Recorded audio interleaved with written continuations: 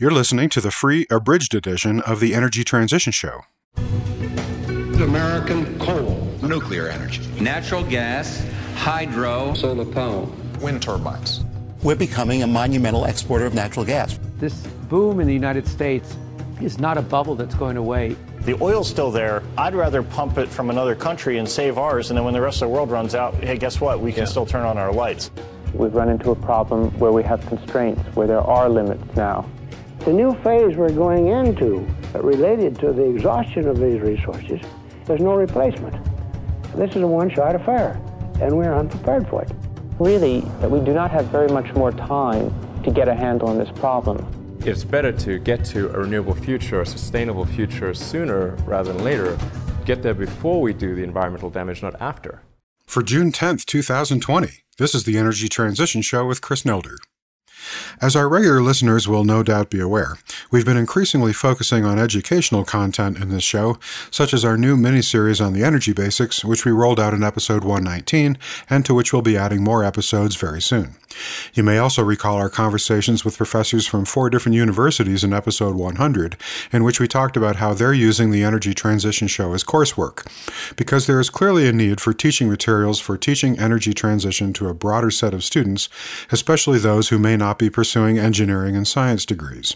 Until recently, energy was only really taught to engineering students, and most liberal arts students could earn a degree without learning anything about energy, not even something as basic as knowing what a kilowatt hour is. But now, with climate change as the foremost existential challenge to humanity, there are many more students from non-engineering disciplines who need to learn something about energy in order to help them be more effective in their work on energy policy, law, environmental science, social justice, business and project finance, and the many other careers that are now, in one way or another, a part of the project of energy transition. So today I'm very pleased to bring one of those professors back to the program to talk about his new textbook. Dustin Mulvaney is a professor at San Jose State University in California, where he teaches a broad range of undergraduates about energy, and he has a new textbook coming out titled Sustainable Energy Strategies, Socio-Ecological Dimensions of Decarbonization. It's a very ambitious effort to survey many of the complex topics that are critical for people involved in energy transition to understand. It will be released soon in digital format and in print in September, but it's available for pre-ordering now at the links in the show notes of this episode.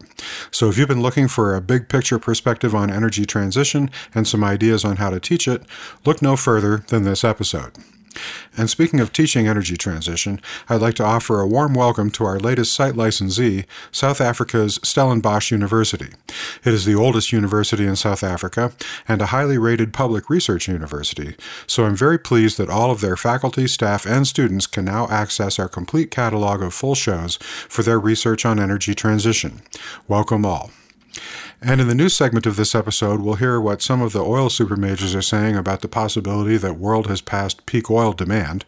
We'll explore an ambitious new plan to make parts of central London car-free.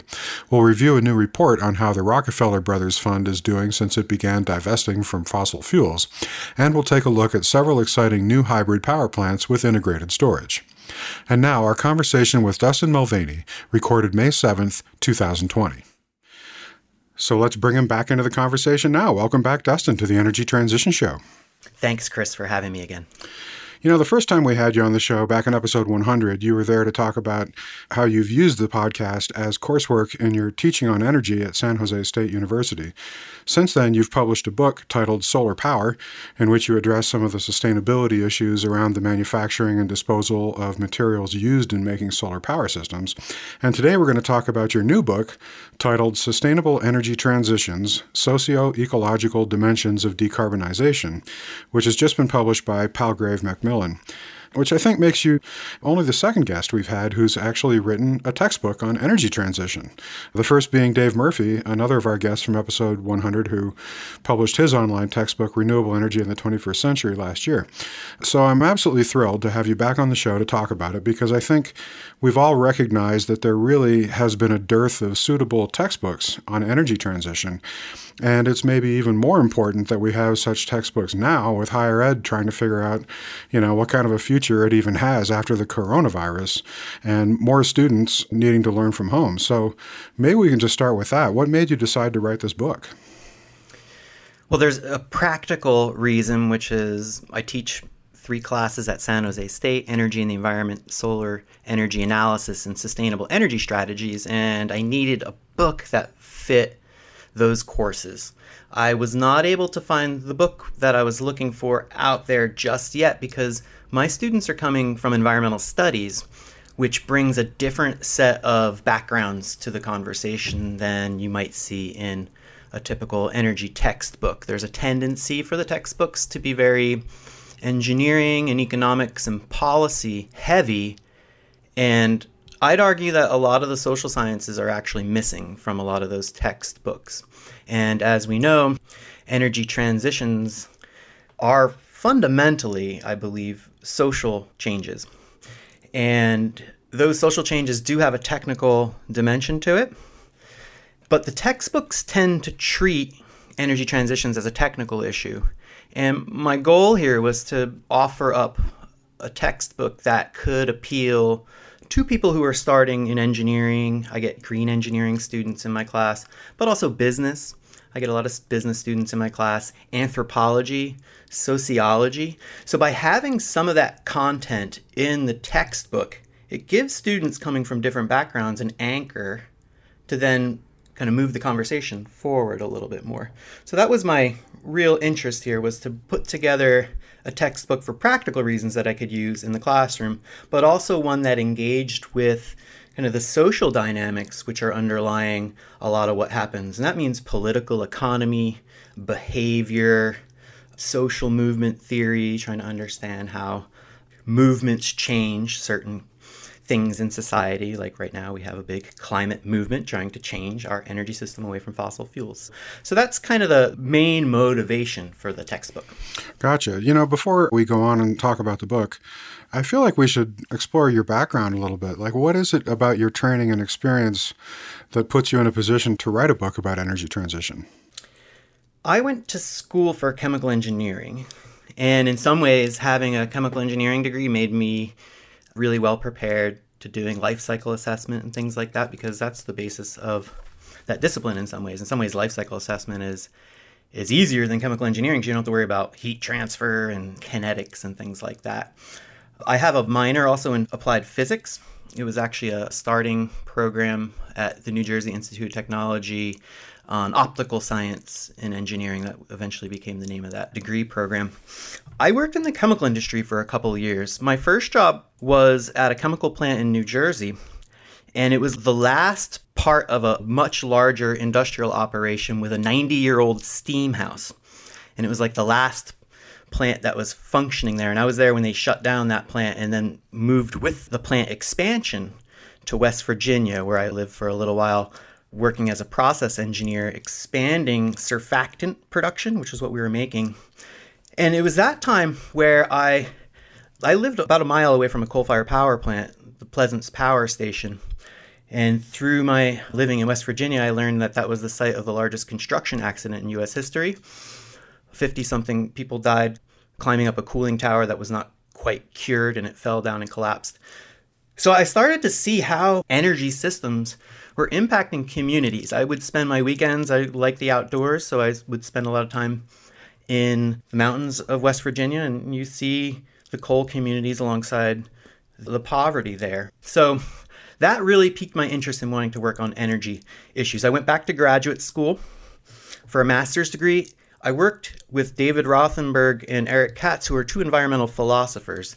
Eric Katz founded the journal Environmental Ethics in the late 1970s, and David Rothenberg translated Arnie Ness's Deep Ecology into English for the first time. So I had a lot of good exposure to kind of the environmental humanities through them. And then finally, I did a PhD in environmental studies, where I was able to bring together a social science training in political economy and science and technology studies to understand how technology systems in general change. I didn't actually focus on energy for my dissertation, and that came more with my postdoc, where I received some money to look at how metrics were being used to measure the performance of renewable energy technology. So if you could think about it, I kind of cover a couple different domains. I got a little background in engineering. I have a humanities master's degree, environmental ethics, and then a social science, more interdisciplinary training in my PhD program. So master of many trades, maybe not a specialist in too many of them, although I feel like I understand the solar industry quite well. Yeah, well, that background in chemistry is probably helpful there. All right, well, let's dive in on the book because there's just so much to talk about in it. And I think for convenience, I'd just like to walk through it chapter by chapter since you've done such a nice job of structuring it. So to begin with, I was pleasantly surprised to see that you actually opened up with a chapter on many of the energy transitions that have occurred in the past and a survey of the various schools of thought that have been influential in energy transitions, both in the past and in the present. For example, there are those who have advocated for increasing humanity's use of energy in order to promote better human welfare across all socioeconomic classes. And then there's a different school of thought who have advocated for reducing the amount of energy that we each consume by pursuing efficiency and renewable power in order to find more sustainable pathways forward. And then there are those who advocate degrowth or various ways of deliberately shrinking human populations and their resource demands and replacing our economic system, which depends on constant growth, with something else. So very different schools of thought have come into play here in energy transition in the past. Why do you think it's important to understand all these different perspectives up front? Like, why did you start your book with that? And although I realize it isn't really a fair question to ask because it's such a complex and sprawling topic, could you try to briefly summarize all these perspectives for our listeners? Yeah, no problem. The purpose of this opening chapter is to give students an idea that there are things at stake here in the energy transition debate. And I try to frame it in such a way that we don't necessarily know which ones of these patterns or these debates are the pathway that we need to pursue, but they should be very aware of them. So, for example, one of these axes in the debates about energy transition is around renewable versus clean energy.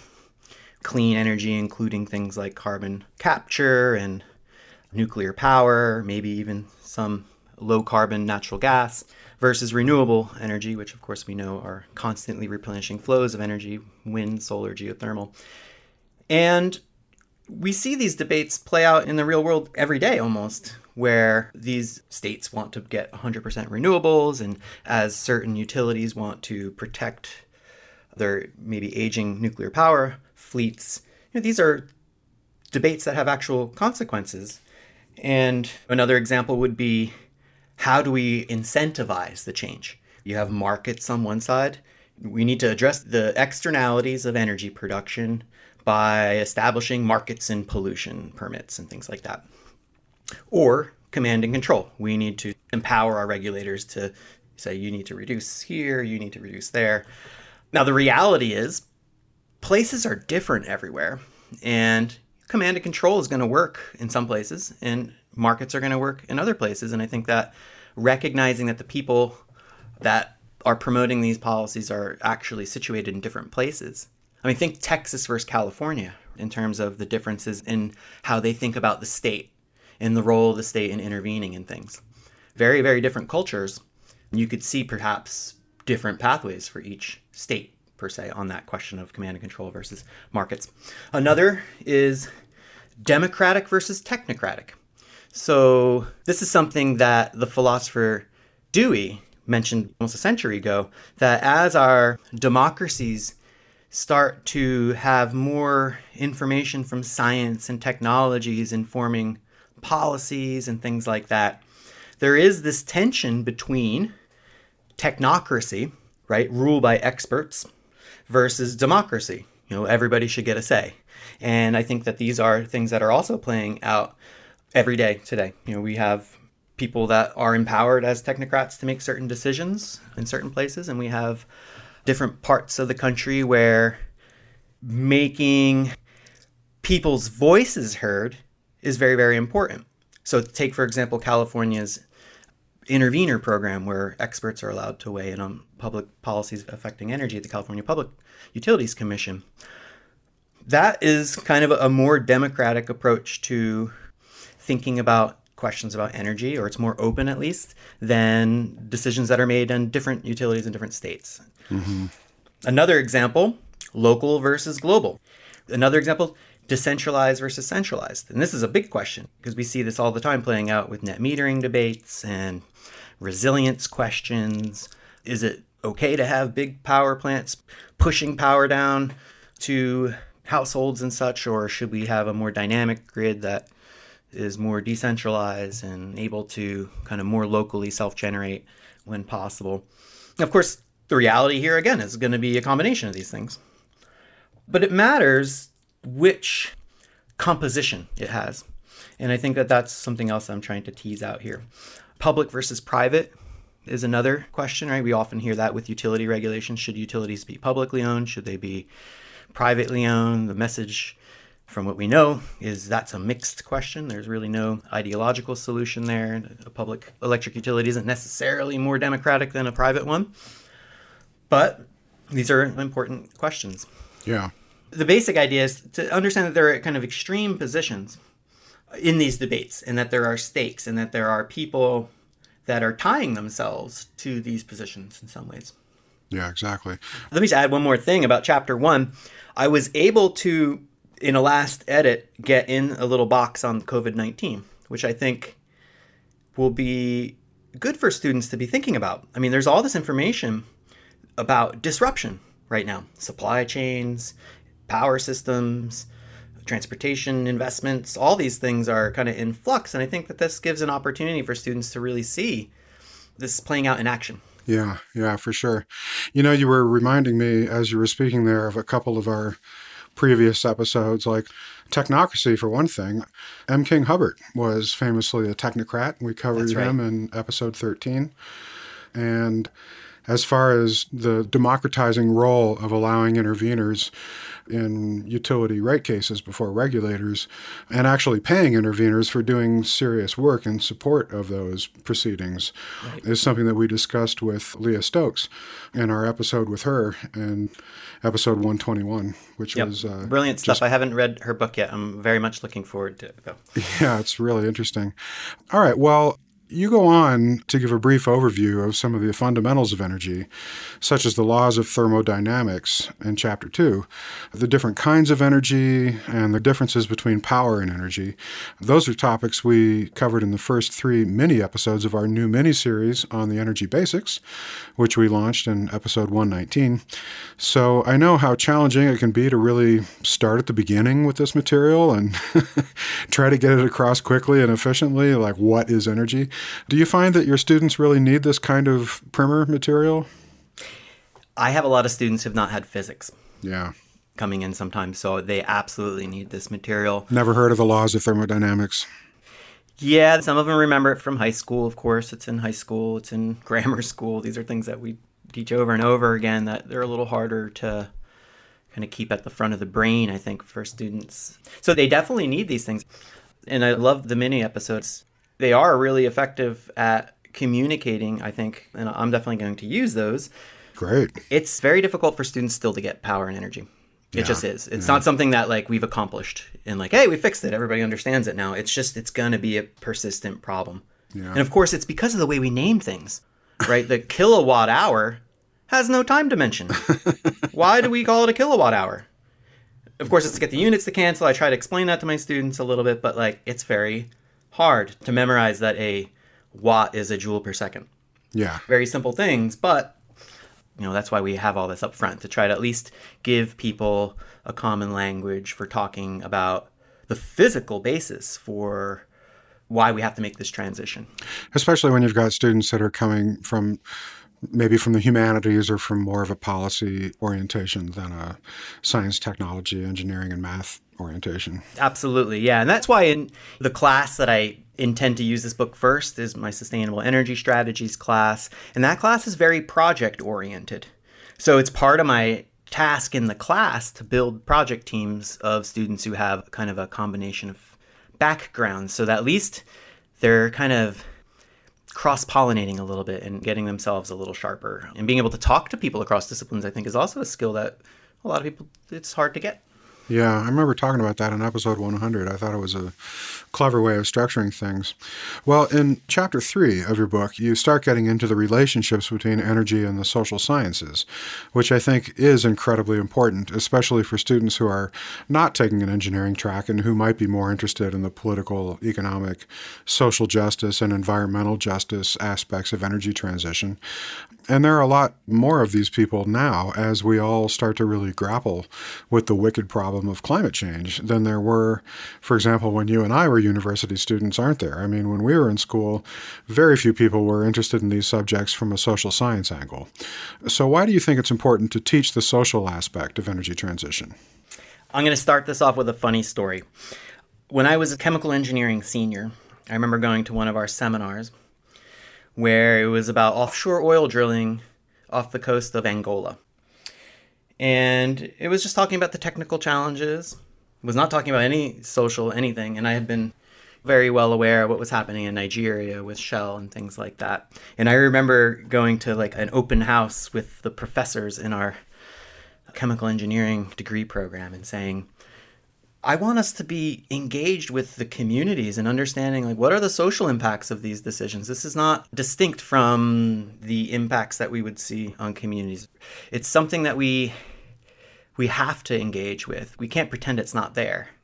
So my interest in bringing the social sciences, again, was because the textbooks tend to be like, here's the policies then to match what we're saying from the technical aspects. Or here's the economic reason that this would happen.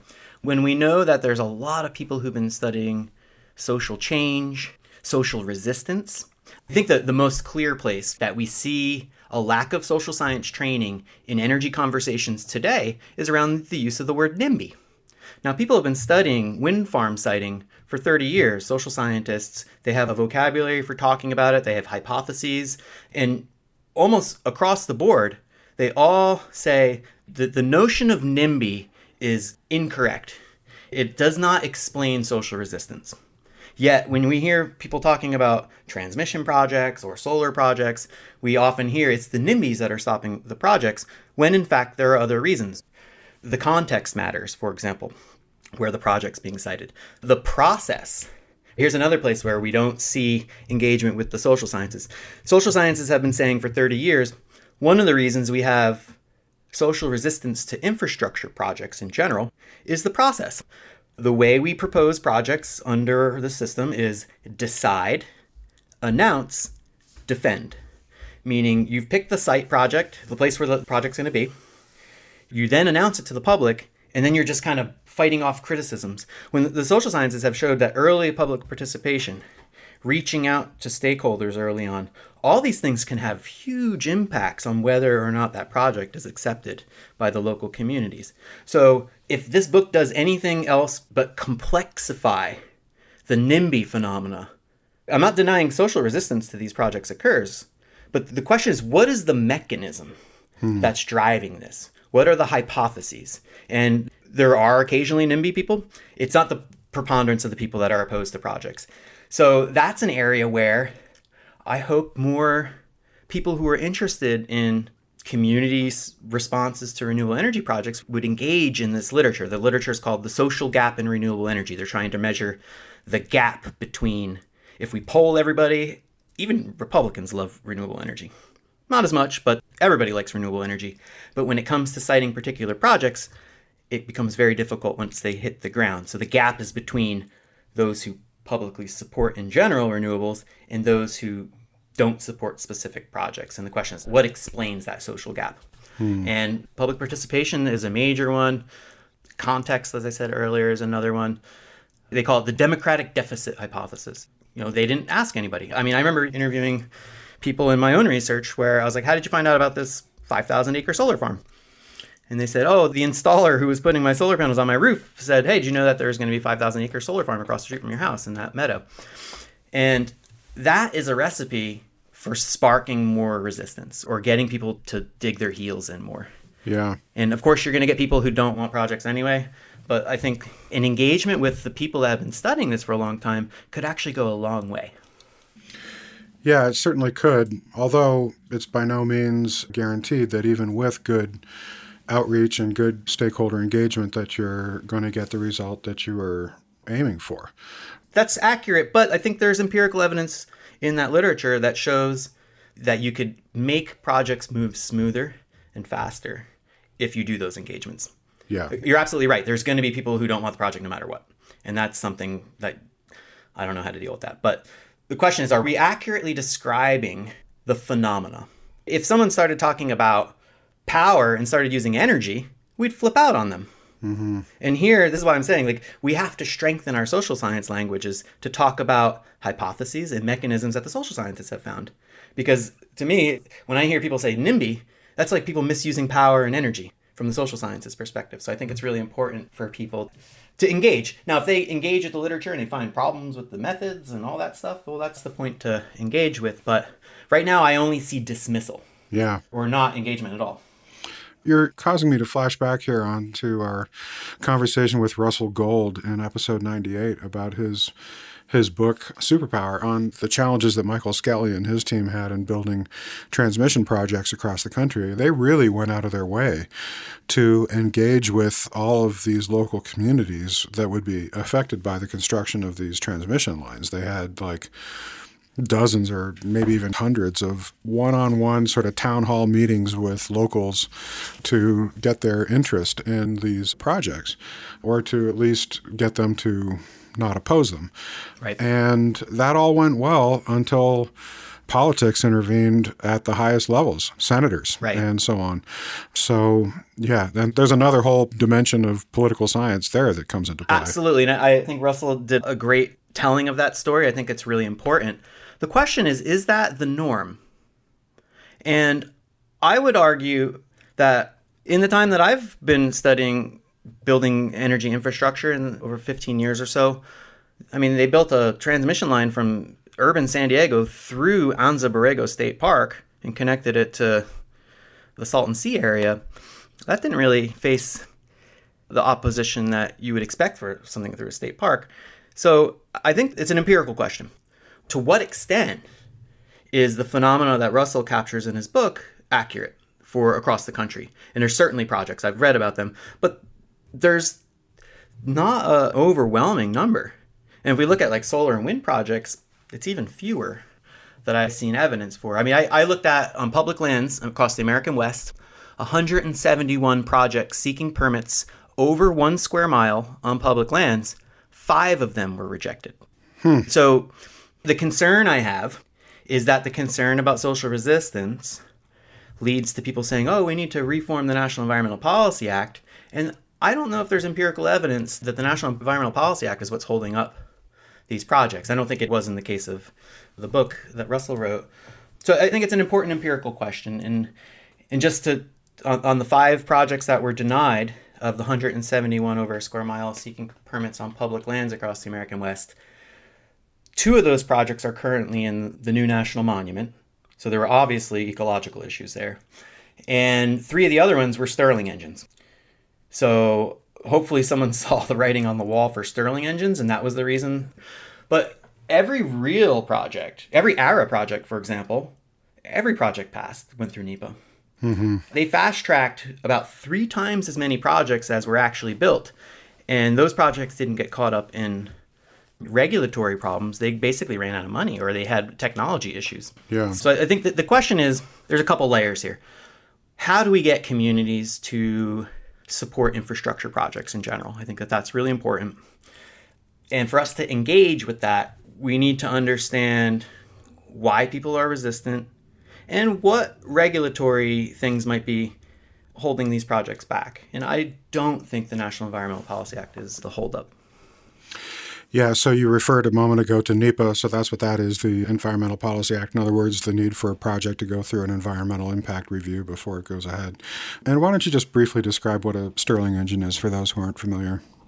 So the Stirling engine, it looks like a dish, basically. It looks like a satellite dish, and it's called an external heat engine. Basically, it uses that mirror to focus heat on a central point, and that central point is able to either pressurize or move a piston back and forth and generate electricity. There's a couple different designs. So it's a form of concentrating solar power. Yeah, it's a very unique kind of concentrate, CSP for sure. Yep. Okay. Except it doesn't generate steam. So most CSP generates steam. This generates electricity directly. Okay. All right, well, let's move on to Chapter 4, because you started getting into the dirty details of fossil fuels there and how we use them. And I'm glad that you do, because I've observed that many courses on sustainability, especially those that are not part of an engineering track or that are focused on the renewable aspects of energy transition or the soft sciences, tend not to really get into the fossil fuels much. And I think that's a shame and a terrible omission, because you can't really understand the economics, for example, of a wind or a solar plant without understanding the economics of the natural gas or the coal-fired plants that they'll compete against. Would you agree? Yes, absolutely. We need to understand these systems, because some of these systems might be with us still, to some extent. Yeah. I mean, the natural gas question, I think, is a huge one. And I try to leave my students with as much room to think about that as they can. I don't give them any opinions on it, but it's an important tension, I think, in this space.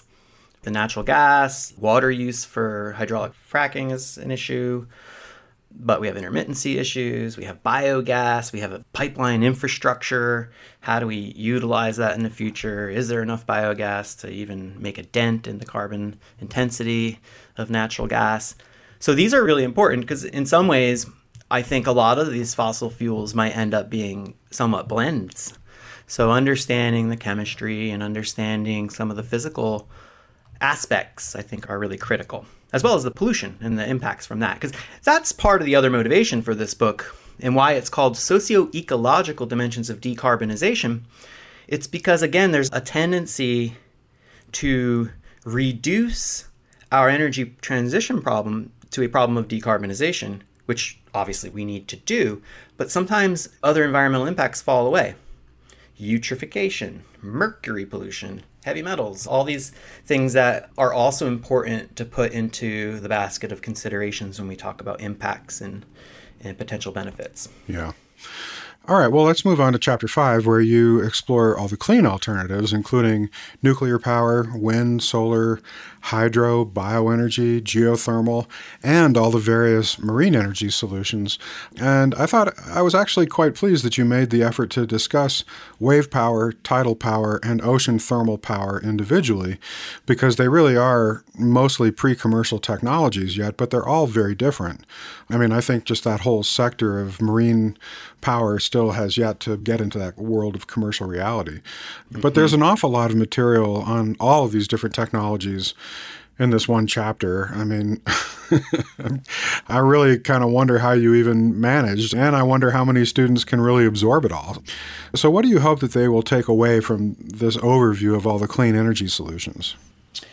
I want them to be thinking about renewable energy not as a panacea, but as something that we're going to have to manage the impacts of as we deploy. We hope you've enjoyed this free sample of the Energy Transition Show. Our full episodes cover much more and are generally at least an hour long. In addition to 2 full new episodes each month, subscribers can also view interactive transcripts of our interviews and explore our extensive show notes with links to all of the research resources and news items for each episode. Our subscription podcast works in all podcast apps and players, including iTunes, and is downloadable. The first 33 episodes of the Energy Transition Show were free and always will be, so if you want to see what our full shows contain, feel free to check those out. Then we hope you'll become a member and support our show. In order to bring you the most unfiltered, unbiased, honest information we can produce, we have elected not to take any sponsors or advertisers. 100% of the revenue that makes the Energy Transition Show possible comes from listener subscriptions. To become a subscriber and enjoy our full offerings, just point your browser to energytransitionshow.com and click the Become a Member button. There are several ways to become a subscriber. Annual subscriptions, which include full access to our entire back catalog of full-length episodes, are just $60 a year or $5 a month. Monthly subscriptions are just $6.99 a month and give you access to the 2 most recent episodes. Single episodes can be purchased for $7 each. We also offer half-priced annual subscriptions for universities. Students can purchase individual subscriptions, or professors can purchase bulk subscriptions for their classes. Numerous educators now use the Energy Transition Show as coursework, and their testimonials are available on request. And finally, we offer site licenses with group discounts on annual subscriptions for all members of institutions, such as corporations, nonprofits, and universities. So join us today and support our ad-free, hormone-free, organic, handcrafted, artisanal podcast featuring high-quality, cutting-edge interviews and news about the most important story of our time, energy transition. And now a quick look at some recent news items. Item 1. Many observers have been wondering if global oil demand has peaked thanks to the impact of the coronavirus shutdown. Regular listeners will remember that we discussed the many sides of that picture in our conversation with Liam Denning in episode 120.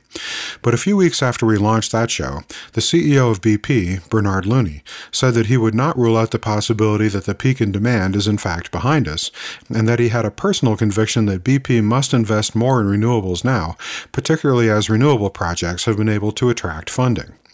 BP, whose revenues are mainly driven by oil, reported a 66% drop in earnings in the first quarter and is now focused on conserving its cash, as are its supermajor peers.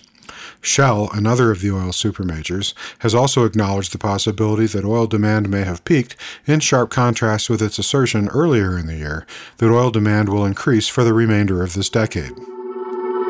Item 2.